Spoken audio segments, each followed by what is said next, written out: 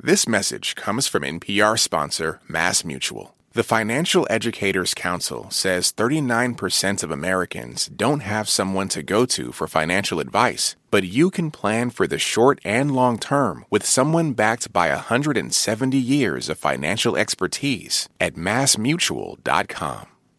Support for this podcast comes from the Neubauer Family Foundation, supporting WHYY's Fresh Air and its commitment to sharing ideas and encouraging meaningful conversation. This is Fresh Air. I'm Dave Davies in for Terry Gross. If you watch TV, especially if you watch sports, you've no doubt seen ads like this lately. You want to make every game interesting? Step 1, open the BetMGM Sportsbook. Step 2, put some skin in the game. And step 3, showtime. That's Jamie Foxx, one of a host of celebrities appearing in ads promoting online sports betting. Just 4 years ago, it was illegal to gamble on sports most places in the United States. Today, it seems it's everywhere. A recent series in the New York Times noted that the availability of online sports betting has spurred the fastest expansion of legalized gambling in American history. Our guest today, New York Times investigative reporter Eric Lipton, worked with a team of Times reporters to examine the explosion of sports betting, the court battles and lobbying campaigns that led to its legalization, the favorable terms and light regulatory touch that many states bestowed upon gambling operators, the partnerships that betting companies have struck with sports leagues, universities, and media organizations, and the impact of sports betting on problem gamblers, Native American tribes, and others. Eric Lipton is an investigative reporter for the New York Times based in Washington. He's a 3-time winner of the Pulitzer Prize for explanatory reporting, investigative reporting, and is part of a team for foreign reporting. You can find the Times series titled A Risky Wager on the Times website. Eric Lipton, welcome back to Fresh Air. Thank you. 5 years ago, as I said, sports betting was banned under federal law, except in, Nevada casinos and a handful of other places. And the sports leagues had long said, we don't want gambling involved with sports because we need to protect the integrity of the games, right? That's right. For, going back to Pete Rose or all the way back to, a century ago when there was a, belief that, in fact, a World Series game was thrown because of the intervention of betting, there was a perception that if you allowed betting around sports, that it was going to corrupt the game. And it was something that it was really, just an area that professional sports leagues stayed away from with incredible intensity and punished anyone like Pete Rose and banished him from the sport if a player or a coach participated in betting illegally. So how did it get reversed? It was really a long road that started with the movement to legalize what they called daily fantasy sports, which became quite popular in the United States. And the people who were behind that daily fantasy sports from early on saw that this was potentially a way, if you could get daily fantasy sports, which was essentially betting around fantasy games that were not, live real players. If you could get that legalized in a bunch of states, it was only then one step away from going back to the same state legislatures and arguing, can we legalize real sports betting? So it started with FanDuel and DraftKings moving from state to state, getting legal authority to have daily fantasy sports, and then a separate a legal action in the courts to challenge that longstanding federal law that prohibited betting on live sports. Yeah, maybe we should just take a moment and explain what fantasy sports are. Not everybody knows. Essentially, as a player, you pick your own team and you assemble a group of players, and then there are other people who are playing, and the game kind of plays out based on a group of people who have imaginary teams, and you place bets on whether or not you're going to win or lose. And so a lot of the skill in daily fantasy sports comes with your assembly of different players who you believe are most likely to win. Right, and we should note that the players that you assemble are actually real athletes that have real performance records, and you assemble your own imaginary team based on these athletes, and then the wins and losses depend on how those actual real athletes perform that week. It's a weird kind of thing. It's something in between betting on sports and a game of chance, kind of, isn't it? Yeah, and it became extremely popular because it was using your cell phone to game in a way that had never previously been used as intensively. The mobile phone, the ability to use a mobile phone as a betting application in a legally sanctioned betting venue, it's sort of like the Uberization of gambling took place through daily fantasy sports, and to some extent the old brick and mortar gambling folks were looking at that and saying, wait a minute, look at the way that this technology is potentially bringing us new customers. We've got to get into this, and we've got to bring sports on, live sports, as part of this. So New Jersey wants to shore up Atlantic City casinos, many of which were struggling, and they bring a lawsuit. And the Supreme Court says, yeah, you can't ban sports betting. What was the court's logic? The court's logic was that how can you allow one state like Nevada to have sports betting, but then say other states can't have it? It's an unconstitutional treatment of the individual states' rights. And it was an argument that had been contemplated for a long time, but it really took New Jersey's deciding to say, forget about it, we're going to go all the way with this. And it was Chris Christie, who then was the governor, who was willing to lose repeatedly in lower courts and had a legal team that was pretty experienced in the federal appeals court, and they took it all the way and they won. And as it was coming to a close, this court fight, it became apparent that the Supreme Court was sort of siding with the argument that New Jersey was making, and it was at that point that the professional sports leagues began to line up with FanDuel and DraftKings and began to move more aggressively to embrace the notion that, if sports betting is going to be legalized, we want to be part of this. Yeah, FanDuel and DraftKings are two of the bigger sports betting operations. Yeah, it is fascinating that the sports leagues, which had for so long said we can't have gambling in our sports, it's going to undermine the integrity of the games, quickly got on board. They stood to make money here, or what? It was fascinating because, they were there having participated in the Supreme Court legal battle and arguing in the court that this was going to undermine the integrity of professional sports. And at the same time, behind the scenes, they were negotiating an agreement with the lobbyists that work with FanDuel and DraftKings to join a partnership to begin to legalize sports betting. So they were, before the Supreme Court, when it became clear where the Supreme Court was headed, they were already switching sides and embracing it. And if there was money to be made, that they wanted to be a part of that money-making venture.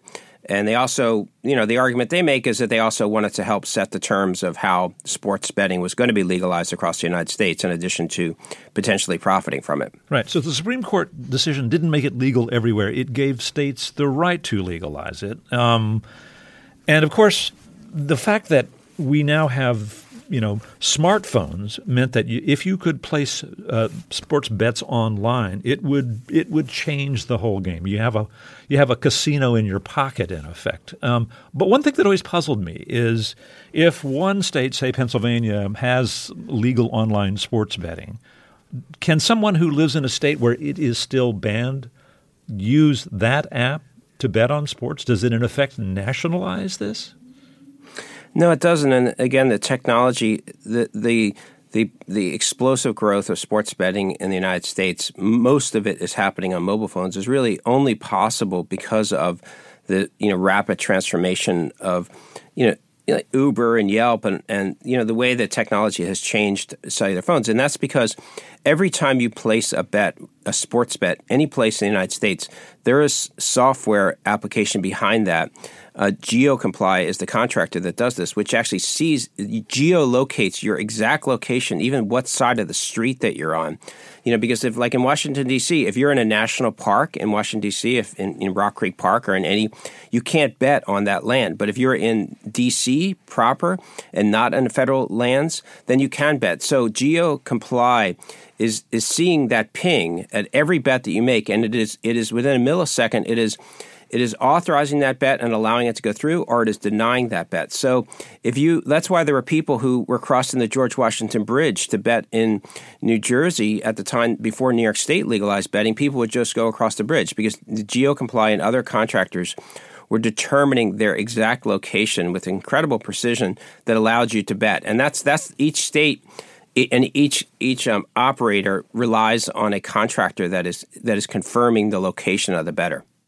So when the federal ban on sports betting was overturned, it meant that every state could legalize it or decline to and write their own rules for it, which meant, boy, that was a lobbying opportunity for a lot of people in that business. And you wrote a lengthy story about that. You focused on Kansas, but other states as well. How did you get information about this? I mean, lobbyists do their business privately, a lot of it. Right. Well, right now, approximately half of the people in the United States live in states where you can legally bet. There's 33 states where there is sports betting has been legalized, and 24 of those states you can bet on your phone, mobile betting. And so, every year, right now, for example, it's in Texas and in Missouri. There are debates going on. Georgia debated it, but it failed. So every year there are different states where essentially the debate is live as to whether or not they're going to legalize it. It's a bit of a crapshoot for me as a reporter, picking the states, which ones to focus on. So I ended up picking Missouri and Kansas, and I was just shuttling between Jefferson City and Topeka, driving back and forth between the two capitals, and just embedding myself inside the capitals, standing there in the rotundas, and just watching like a planter, watching them, the lobbyists work their magic. And I spent many, many hours just standing there and observing them and getting to know all the lobbyists and watching them, work the various legislators as they were trying to get their language into the bills. Right. And eventually there are some lobbying reports and campaign finance reports that help you flesh things out. You open that story with an anecdote about a state representative with an expensive cigar and some aged Irish whiskey. Tell us about what was going on here. This was just before Kansas was going to legalize sports betting. It was just 2 days before, and the bills were lined up to be passed. And this was the chairman of the House committee in Kansas that he was the sponsor of the legislation. And two of the lobbyists that were the lead sponsors of, the lead advocates of this bill had a reception, a few blocks from the Capitol, cigars, cars, and bars. And it was, many legislators were there. But as I walked in, I saw the chairman of this House committee that was a sponsor of the bill who, had this cigar in his hand and the whiskey in the other hand and a big smile on his face and was walking around so proud of the fact that this special whiskey had been procured for him. That was he told me while I was in there, just walking around, saying hello to the various lobbyists and lawmakers that I'd met, that he'd actually inserted a provision into the legislation to benefit the sponsor of this event that was going to give his client more access to the sports betting in the state. And so it was very transactional. And in Kansas, the lobbyists were able to get a lower tax rate. They were able to get a provision into the law that allowed them to give out millions of dollars of free bets that they were not going to be taxed on. They got a small amount of money set aside for problem gambling prevention. And they also got most of the money 80% of the money that was made in taxes was going to go to help build a new sports stadium for professional teams. So there was very little money that was actually going to go to the general fund to benefit the residents of Kansas themselves. Right. There's a photo of you at this event. Along with these folks, did the lobbyists and the legislators, they knew you're from the New York Times. You didn't hide your identity, right? Did they say, what? Wait a minute. How does this guy get in here? Yeah, I just showed up. I was in the Capitol and I saw a bunch of the lobbyists and lawmakers were rushing for the door, and it was clear that they still had many more hours of debate on legislation that night. And I asked one of the aides where they were going, and she gave me a copy of the invitation, and I just showed up. And we went with our photographer, and the photographer was taking photos. And at one point, the lobbyist who was the main organizer of the event came over and asked me if we could stop taking pictures. And I said, sure. I think part of the issue here is that they were all very nice people, and it's the club of lobbyists and lawmakers is a very small club in many of these state capitals. They all know each other extremely well. Many of the lobbyists are former lawmakers themselves. And there are not many local reporters left, and there's not many, and the reporters that are there are covering the bills that are passing, and they're not stepping back and spending, weeks like we did on one story. And so they were not really thinking that someone was observing them the way that I was. I would commend this story to people because there's a lot of detail here that we don't have all the time to get into. But there were, amendments inserted into the bill at the 11th hour that helped the gambling industry as well as some specific real estate interests. And you identify all the folks involved here and the folks enjoying the cigars. And there are some pretty embarrassing anecdotes. Were any of them bothered by this? Were they embarrassed? Did it have an impact? I think when the story came out, the governor said that she wanted to reopen the legislation and relook at the fact that, for example, 80% of the revenue that was going to come to the state was going to be set aside for professional sports. And the fact that, that I learned in doing the reporting that was done at the request of a group of investors that controlled hundreds of acres of land near the two intersection of two interstates. That was where the most likely location for a professional sports team, and that they were the ones that pushed for this provision to be put into the bill. I think there was some regret, and the fact that the tax rate is as low as it is, and that that Kansas residents are not really benefiting that much. So there's been. So far there's been $1.1 billion in bets in Kansas since the law went into effect, and it's generated only about $500,000 in tax revenues to the general fund in Kansas. So $1.1 billion in bets, and less that's they've taken in $2.7 million in taxes, but most of that will go to the stadium fund. So, it really the lobbyists were able to negotiate a bill that doesn't benefit the citizens of Kansas that much. And there was talk about reopening it and amending it, but that hasn't happened yet. Has not happened. No. I mean, one of the things that happened across the United States was that not only did states legalize sports betting, but they effectively embraced the marketing of it by giving out like $1 billion, more than $1 billion in promotional bets across the United States are being distributed tax-free. So when you get all these incentives to say, we'll give you a $500, $1,000, in some states you can get thousands of dollars in, quote, free bets to get you started on sports betting. The states in many places have become kind of partners in that marketing because there's no taxes being paid by the sports betting platforms when they offer you those, quote, free bets. And in some places see that as a problem because it's incentivizing people who to think that that's not their own money if they're going to be betting. And it's getting people started on a betting habit that maybe shouldn't be getting started on a betting habit. And so the money that the betting operators spend on these promotions is counted as a business loss and thus a tax deduction. Wow. One of the issues that came up was, can you use your credit card to bet or to put money into an account with a sports book?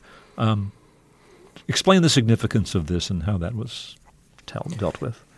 Yeah, this is a very touchy question because if you're going to allow people to borrow money to make bets and someone is a problem gambler, that's going to quickly turn into a potentially serious financial problem and, even bankruptcy for a person if they get in over their head. They're making bets that they can't afford to make. And so certain states have said that there shall be now no, credit cards to front bets. But then what happened in some states is that in fact the credit cards were being used to process bets. And there are different places around the world that have struggled with this question as to whether or not in some states they actually allow payday lenders can have been gotten into financing sports bets. And so there's a lot of open questions at the moment as sports betting. The thing is that it's not only sports betting, it's mobile betting, around the clock, every day of the year. There's no limitations on it now because it's in your pocket. You don't have to go to the casino or you don't have to go to the store to buy a lottery ticket. You physically are capable of betting at any moment that you choose to bet, just like social media. And should you then also have the capacity to be borrowing money to place those bets, and is that a dangerous precedent? Right. And so how is that dealt with? I mean, we use our credit cards for buying, sandwiches and gum these days. I mean, is it excluded from placing gambling bets in a lot of places? Many states prohibit the use of credit cards for betting. Some states that prohibited it because of failures in oversight, at least temporarily, were allowing credit card bets to be placed. And one of the issues that's happened is that as betting has exploded in mobile phones, the states have not built up their regulatory systems to ensure that all of these betting platforms are following all the rules. It's a massive expansion in the scale of betting, and a lot of it is being delegated to the companies themselves to self-regulate and then report failures to the state regulators, who then will punish them if they get self-reports of them not following the rules. So the issue of credit card betting is something that is still an area of contention then. Yeah, I mean, for example, Maine is one of the latest states that's coming on board now with sports betting. And Maine is going to have one of the more restrictive regulatory systems around it. There's going to be a ban on promotional advertising in many places. There's going to be a ban on marketing on college campuses. And there's also going to be a ban on the use of celebrities in advertising. And the promotional credits are going to be not going to be deductible like they are in other states. So different states are taking different approaches. Let me reintroduce you. We're going to take another break here. Okay. We are speaking with Eric Lipton. He's an investigative reporter for the New York Times. He worked with a team of reporters on a series of stories about the sports betting boom in the United States. It's titled A Risky Wager, and you can find it online. He'll be back to talk more after this short break. I'm Dave Davies, and this is Fresh Air. This message comes from NPR sponsor Redfin. Redfin updates their listings every 2 minutes and gives personalized recommendations based on the homes that you like, so you can find the home that's just right for you. You can favorite homes, share listings with others, and even schedule tours with a local Redfin agent, all in the app. When you're ready to buy, an experienced local Redfin agent can guide you through the whole process, and they know how to help you win the right home at the right price. So download the Redfin app to get started today. This message comes from NPR sponsor Grammarly. Today, people are working to innovate and do more in their workdays, but coming up with fresh ideas and quick responses can be tough. Introducing Grammarly Go, a product offering personalized generative AI communication assistants that will change the way you write. With just a few clicks, Grammarly Go can ideate, compose, and rewrite thoughtfully, accelerating your productivity and unlocking your creativity. Go to Grammarly.com/go. On this week's Wild Card, we talk with Issa Rae about those moments where our lives could have gone another direction. Definitely wasn't supposed to be with that guy at all. At all. But I still think about it. I'm Rachel Martin. Issa Rae tells us how to make peace with the path not taken. That's on the Wild Card podcast from NPR, the game where cards control the conversation. Hey, this is Seth Kelly, producer at Fresh Air. And this is Molly Seavy-Nesper, digital producer at Fresh Air. We co-write the weekly Fresh Air newsletter. It's recaps of the week, staff recommendations, gems from the archive, and a glimpse at who's coming on the show soon, all in one place. It's also a fun peek behind the scenes, what goes into the producing and editing of the interviews, and a chance to meet the people who make Fresh Air. You can subscribe by going to whyy.org/freshair. You'll hear from us soon. Now, back to the show. Our guest is New York Times investigative reporter Eric Lipton. He recently worked with a team of Times reporters on an investigation of the explosion of sports betting in the United States over the past 4 years. The stories cover the lawsuits and lobbying campaigns that led to its legalization, the favorable terms many state legislatures granted to gambling operators, partnerships that sports betting companies have struck with sports leagues, universities, and media organizations, and the human impact of sports betting. The Times series is titled A Risky Wager, and you can find it online. You know, when this happened, when sports betting, became legalized in a lot of states, the level of advertising was just astonishing. I mean, if you watch sports, they were everywhere. And online, it was everywhere, on Instagram and Twitter and everywhere. And I'm interested in the strategies that they use to get new gamblers into the game. They'll say, you can get your first bets are risk-free up to $2,000. What does that even mean? What they were doing is that they were giving you money, like putting money on the table and saying, you can bet with our money on your first collection of bets. And if you lose, that you're essentially losing. You're not going to be losing your own money. And what's happening is a kind of a loss leader fight for market share among the major companies. And they were willing to lose money up front in order to dominate the market.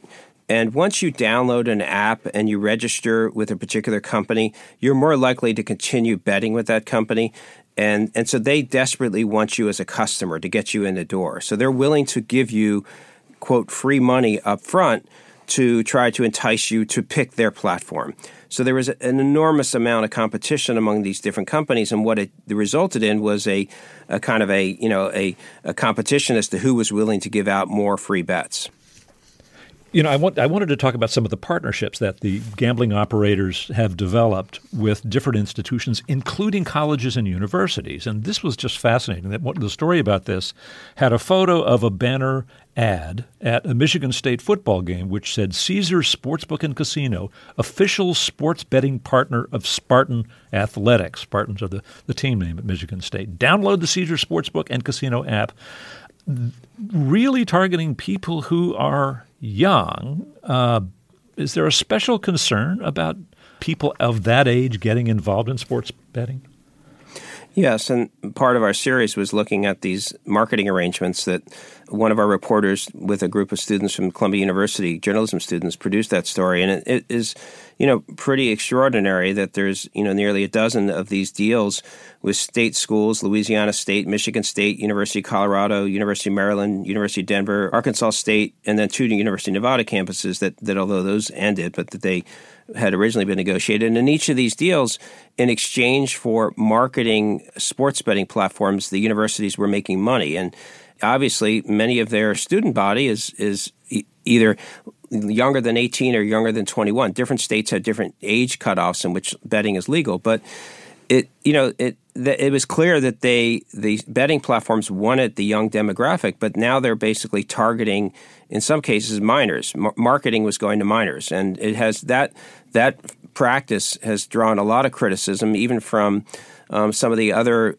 betting platforms have said this is something that they're not going to participate in. But it is something that has caused a lot of controversy on a number of these college campuses. But it just shows you how desperate these companies are to get market share, and young people are potentially a great target market for them.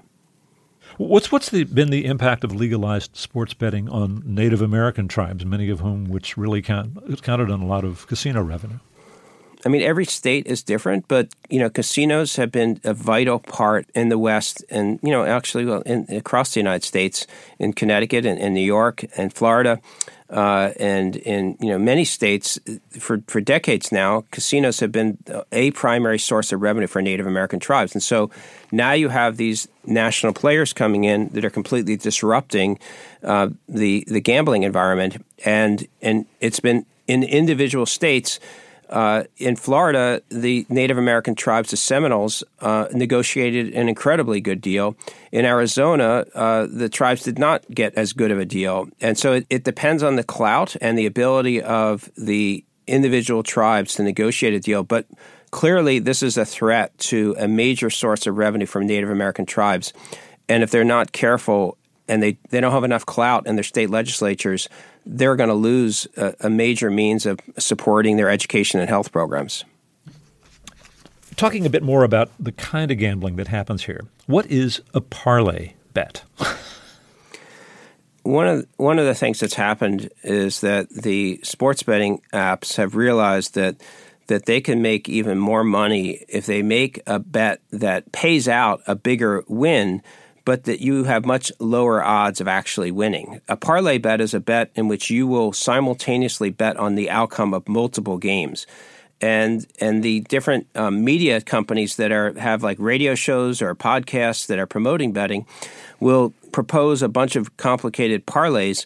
And the parlays have become really popular with many sports betting fans because, again, it's sort of like a lottery ticket where you can get a really big payout, but the odds of you getting that payout are lower and lower.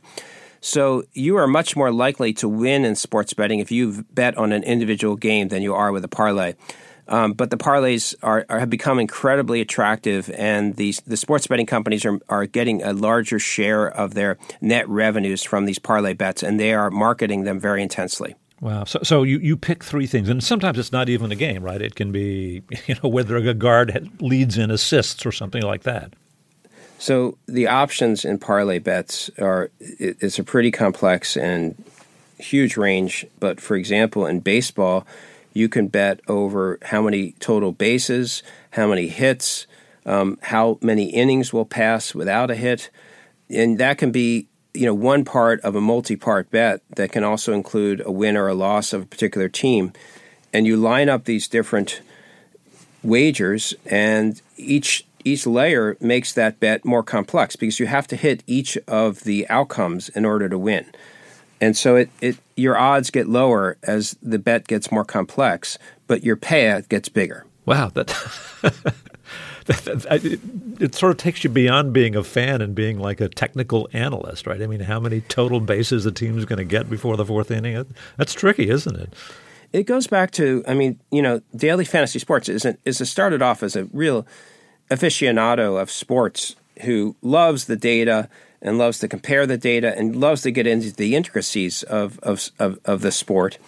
And this feeds into that same habit that people, want to really drill down on the details of the game itself and bet on it. Let me reintroduce you. We're going to take another break here. We are speaking with Eric Lipton. He's an investigative reporter for the New York Times. He worked with a team of reporters on a series of stories about the sports betting boom in the United States. It's titled A Risky Wager, and it's available at the Times website. We'll be back to talk more in just a moment. This is Fresh Air. This message comes from NPR sponsor Stearns & Foster. To Stearns & Foster, your comfort is their everything. So they've made a mattress that's irresistible inside and out. Every Stearns & Foster mattress is handcrafted. Every stitch, every layer uses the finest materials, like indulgent memory foam and ultra-conforming IntelliCoils for the coziness you want with the support you need. Timeless quality for your most comfortable sleep. Stearns & Foster, what comfort should be. More at stearnsandfoster.com. Jasmine Morris here from the StoryCorps podcast. Our latest season is called My Way. Stories of people who found a rhythm all their own and marched to it throughout their lives. Consequences and other people's opinions be damned. You won't believe the courage and audacity in these stories. Hear them on the StoryCorps podcast from NPR.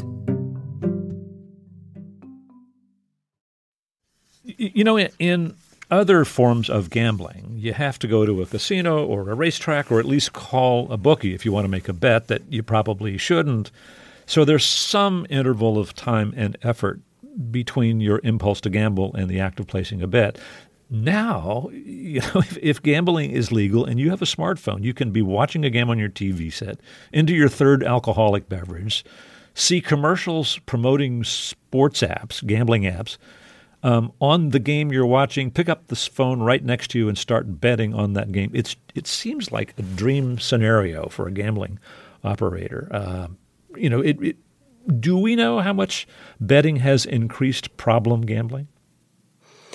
I mean, one of the reasons that professional sports teams have embraced sports betting, not only is it that there's some revenue that can come their way through sponsorships, but it does increase engagement in games because you now have a financial incentive. You're not only a fan, but you have money riding on this game, and you're more likely to watch it through to the end.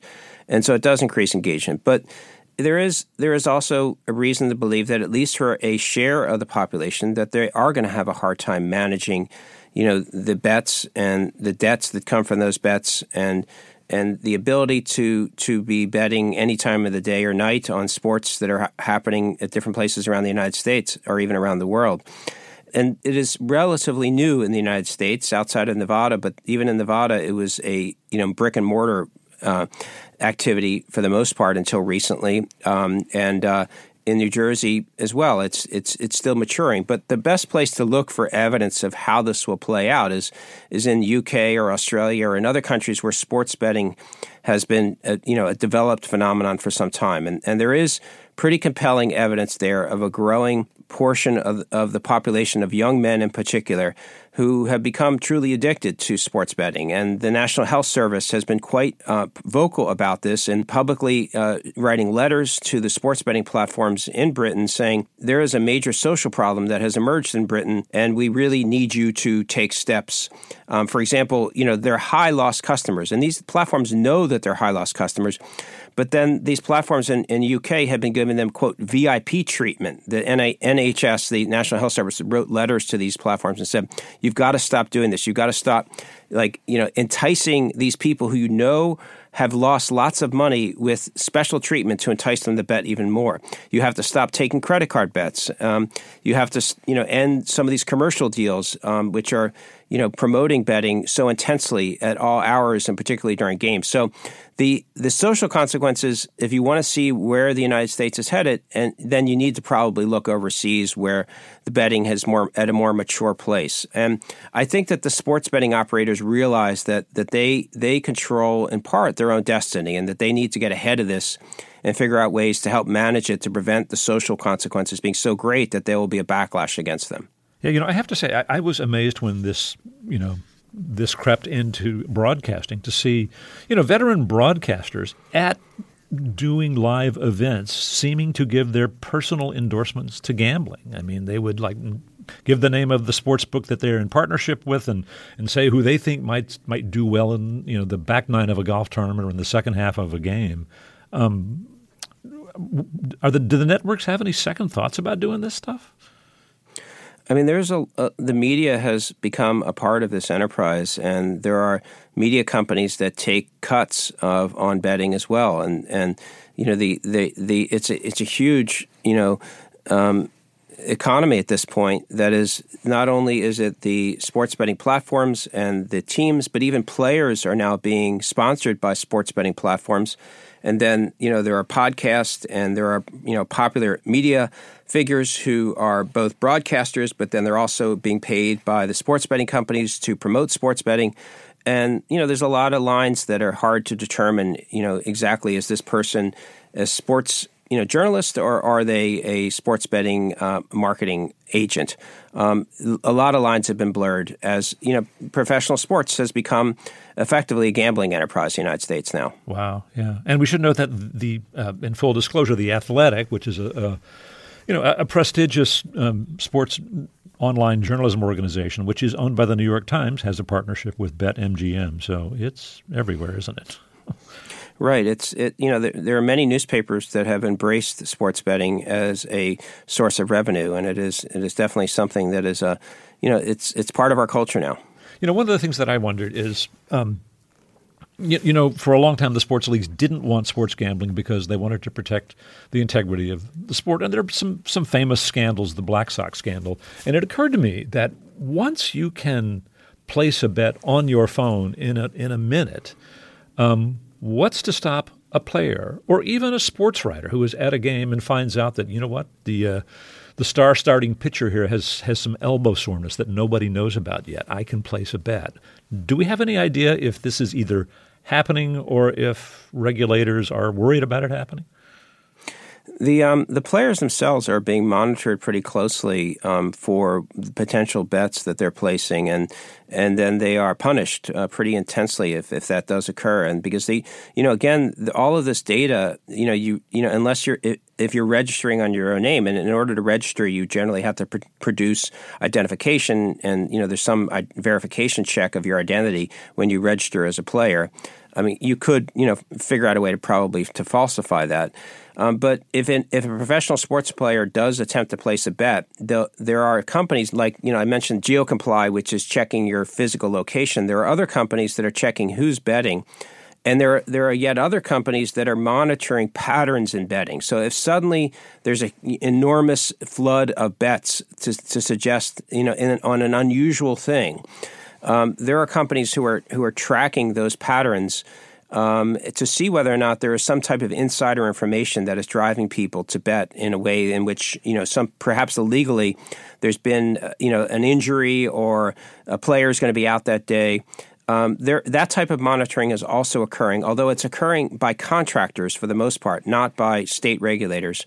And so there is monitoring like that is going on as well. You talked about the gambling addiction, which could be a problem as this developed. Are there other issues that we should be concerned about from this explosion of sports betting? I think that the lines that are crossed when you're promoting the sport, are you promoting the sport or are you promoting gambling? I think that's one of the issues is the conflicts of interest that emerge for the teams themselves, for the media, and I think that it's just something that's going to take a fair amount of scrutiny as time goes on as to are you here as calling the game, or are you here trying to sell betting? And the lines get a bit murky. And I think that, this is still a sport, but it has become a gambling enterprise. And so I think that, and what are the incentives for the person that is calling the game and has information about particular players? Another issue is just, sports is a part of our culture, and it is such a prominent place in American society. And just the fact that it is now a part, and sports has always been a multi-billion-dollar business with incredible marketing and sponsorships.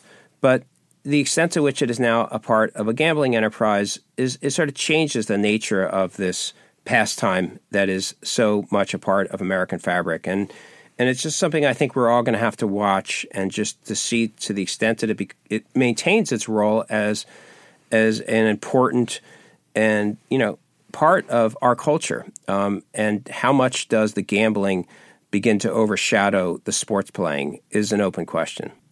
Well, Eric Lipton, thanks so much for speaking with us. Thank you. Eric Lipton is an investigative reporter for the New York Times. He worked with a team of reporters on a series of stories about the sports betting boom in the United States. You can find the series titled A Risky Wager on the Times website. Coming up, Kevin Whitehead tells us the story of a 21-year-old Louis Armstrong's first recording session, which wrapped up 100 years ago today. This is Fresh Air. This message comes from NPR sponsor BritBox. Discover powerful new series like Three Little Birds and BAFTA-winning drama Time, starring Bella Ramsey, Tamara Lawrence, and Jodie Whittaker. Stream the best of British TV only on BritBox. Start a free trial at BritBox.com.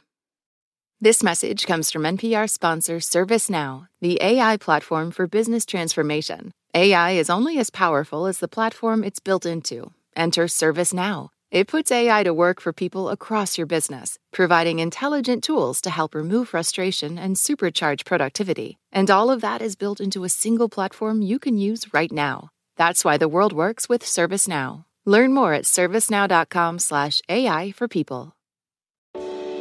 Why is everyone so obsessed with traditional wives or trad wives on social media? This week, we're talking about the viral videos of women making marshmallows and mozzarella from scratch, and how behind the sheen of calm kitchens and cute fits, there's some interesting pessimism about our modern world. And that's worth digging into. Next time on It's Been a Minute from NPR. The Embedded Podcast brings you eye-opening reporting. There's something that hasn't been disclosed yet. Immersive journalism. I could smell the smoke. I could smell the dust. Personal stories. I was scared. Like, I can't protect you. We are NPR's home for documentary storytelling. Find Embedded wherever you get your podcasts. What's happening on NPR podcasts? More neighborhoods and more perspectives. The more of the world that you hear, the more you hear the world as it really is. NPR podcasts. More voices, all ears. Find NPR wherever you get your podcasts. 100 years ago today, Louis Armstrong wrapped up his first recording session. The 21-year-old Armstrong on cornet was a protege of New Orleans' fellow cornetist and bandleader King Joe Oliver. And on April 5th, 1923, they went into a Richmond, Indiana studio for a 2-day recording session. Jazz critic Kevin Whitehead tells us the story.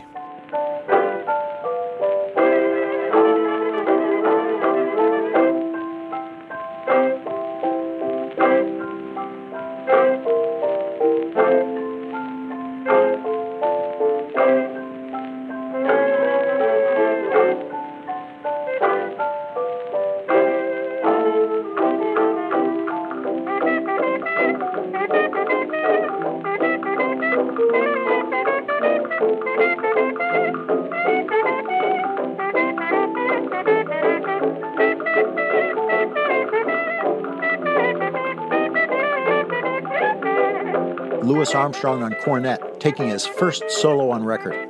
King Oliver's Chimes Blues, April 5th, 1923. Even then, you could hear Louis's rhythmic assurance, sturdy tone, and love of melody. His boss and idol, Joe Oliver, was known for muting his horn with various objects to color the sound. He could make cornets sing or talk like a human voice, an idea Duke Ellington's brass freaks would run with. The following day, April 6, 1923, King Joe Oliver recorded his iconic solo on Dippermouth Blues, a long solo for its time, and one jazz trumpeters and composers like to quote from later.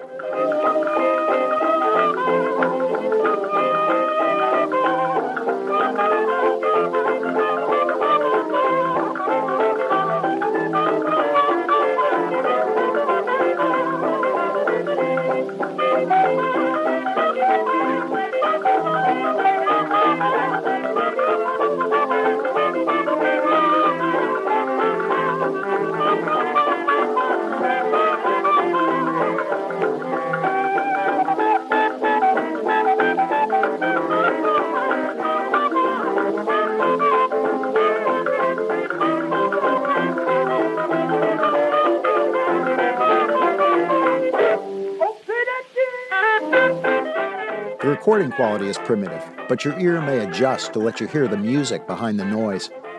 But these recordings distort the septet's actual sound. Bass and drums didn't record well, so here animated drummer Baby Dodds mostly clops on woodblocks, while bassist Bill Johnson switches to banjo.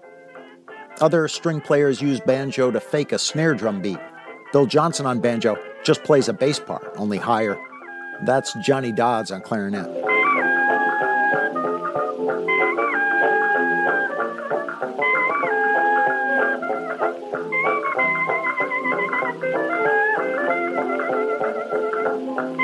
In another band, two top players of the same horn would battle for supremacy.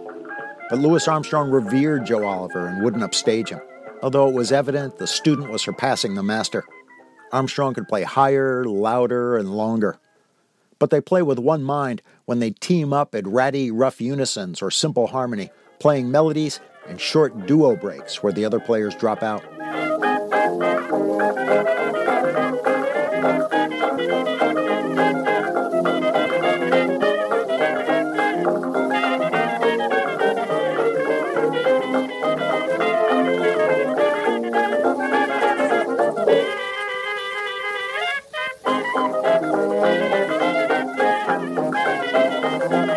Duo and solo breaks were an early jazz specialty, and Louis Armstrong gets an extended workout on Tears, recorded in Chicago later in 1923. The tune is credited to him and band pianist Lil Hardin, soon to be Mrs. Armstrong. Honoré Dutré is on slide trombone.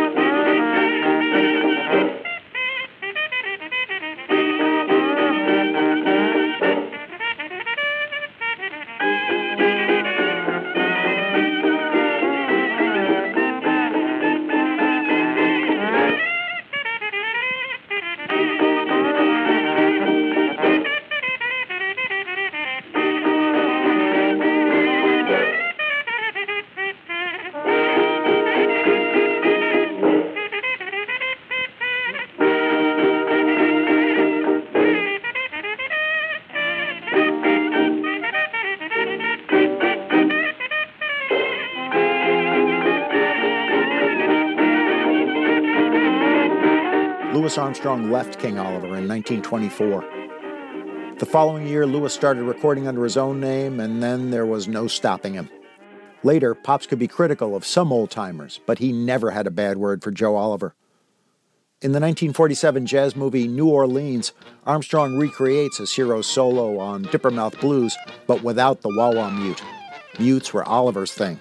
Louis liked a cleaner sound.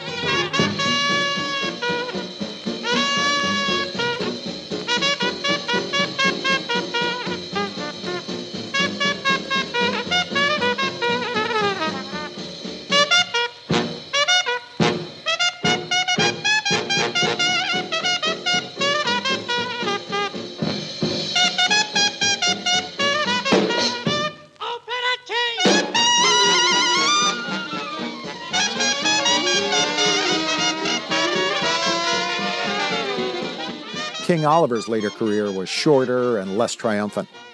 He was plagued by dental problems due to an epic sweet tooth. He liked sugar sandwiches washed down with sugar water. In New York in 1927, Oliver spurned an offer to lead the band at the Cotton Club. Duke Ellington took that career-making engagement. Oliver kept touring in the 30s, but played less and less as his chops deteriorated. But even toward the end, once in a while he'd grab his wah-wah mute and blow the blues at length. Let's go out with King Oliver in 1926, post-Armstrong, on Snag It, if only to remind us how much master and star pupil could sound alike.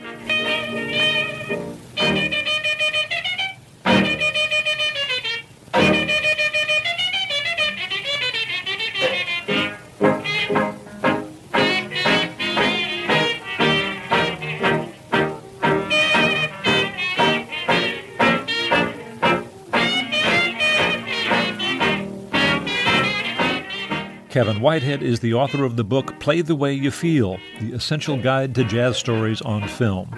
And he writes for Point of Departure and The Audio Beat. Oh, snag it, snag it. This message comes from NPR sponsor Betterment. Confusing eye contact with a mysterious stranger is never chill. But Betterment is the investing app that lets you be totally chill about your finances. Betterment.com. Investing involves risk. Performance is not guaranteed. This message comes from Capital One, offering commercial solutions you can bank on. Your business faces specific challenges and unique opportunities. That's why Capital One offers a comprehensive suite of financial services, custom-tailored to your short and long-term goals. Backed by the expertise, strategy, and resources of a top 10 commercial bank, a dedicated team works with you to support your success and help achieve your goals. Explore the possibilities at CapitalOne.com/commercial. Pro-Palestinian protests have popped up on college campuses across the country. But from the eyes of students, what are we missing? From the outside, these protests are painted as really violent when that couldn't be further from the truth. I'm Brittany Luce, host of NPR's It's Been a Minute, and I'm inviting you to hear from student journalists who see what the rest of us cannot.